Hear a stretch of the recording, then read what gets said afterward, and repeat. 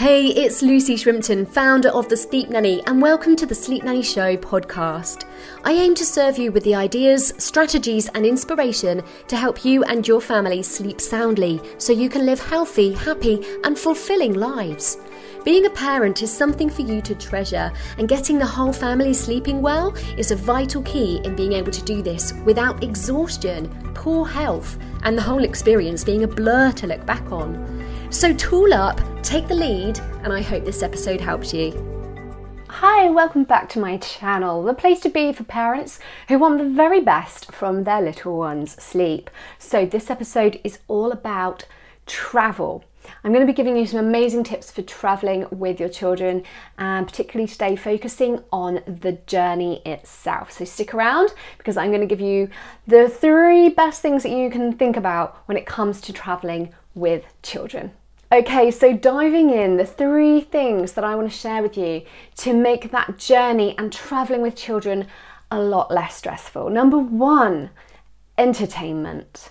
It seems obvious, but actually, the entertainment that your little one's going to be most entertained by is going to vary at every age. So, what entertains a younger baby, toddler sort of age is going to be very different to a 4, 5, 6, 7-year-old. It's going to change, it's going to evolve. And what you can have for entertainment is going to vary depending on the form of travel, the form of transport. Are you on an aeroplane, a car, a coach, a train, a ferry?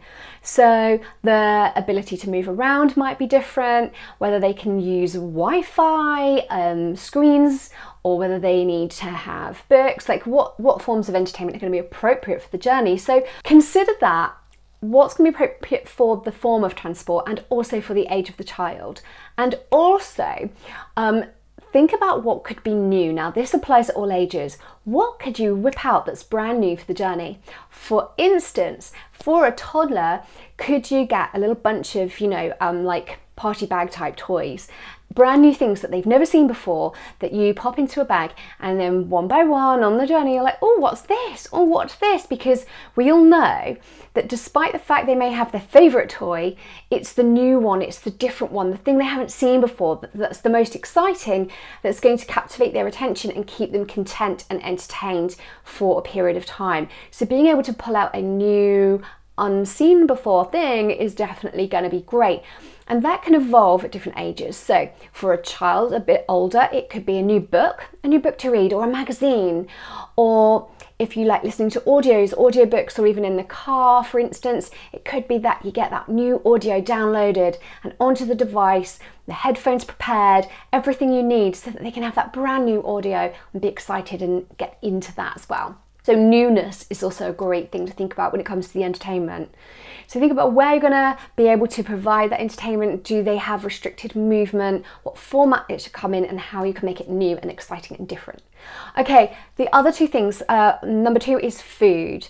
Make sure you're equipped, no matter what form of transport you're taking with that journey. Make sure that you are able to provide food and water, because we all know, and we're like it a bit too as adults, but children in particular, they struggle with their mood and their emotions when they're hungry or hangry and thirsty. Their hydration and their food is going to be really important. So just make sure you're armed with that. Think ahead, plan ahead, and also plan for delays and unexpected situations where you may be stuck without food or water.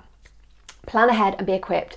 And the last one I want to talk about the journey is that the sleep rules change. You're not going to be necessarily letting them sleep at the same times as they normally would, or in the same space. So they may be sleeping in an airplane seat or a car seat for a period of time. They may sleep at a different time.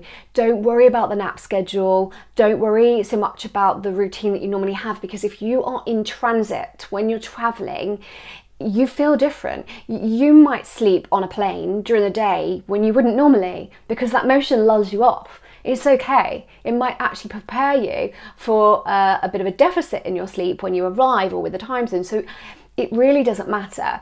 So what I'm saying here is let down any stresses about meticulous rules with the sleep during the travel day.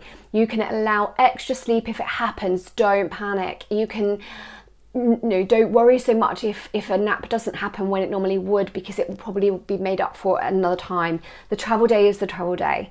So just make sure it's comfortable and enjoy the ride. I hope these tips help you to have a better journey this season if you are getting away or traveling with your children.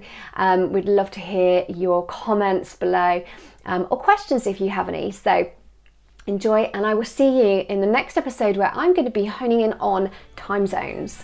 So I'll catch you over there real soon. Take care. Hey, I hope you enjoyed this episode and it serves you well. Please share it with a friend who will really appreciate it. And don't forget to subscribe for free to Sleep Nanny Insiders, where you'll get the latest episodes, info and free tools to help you even more.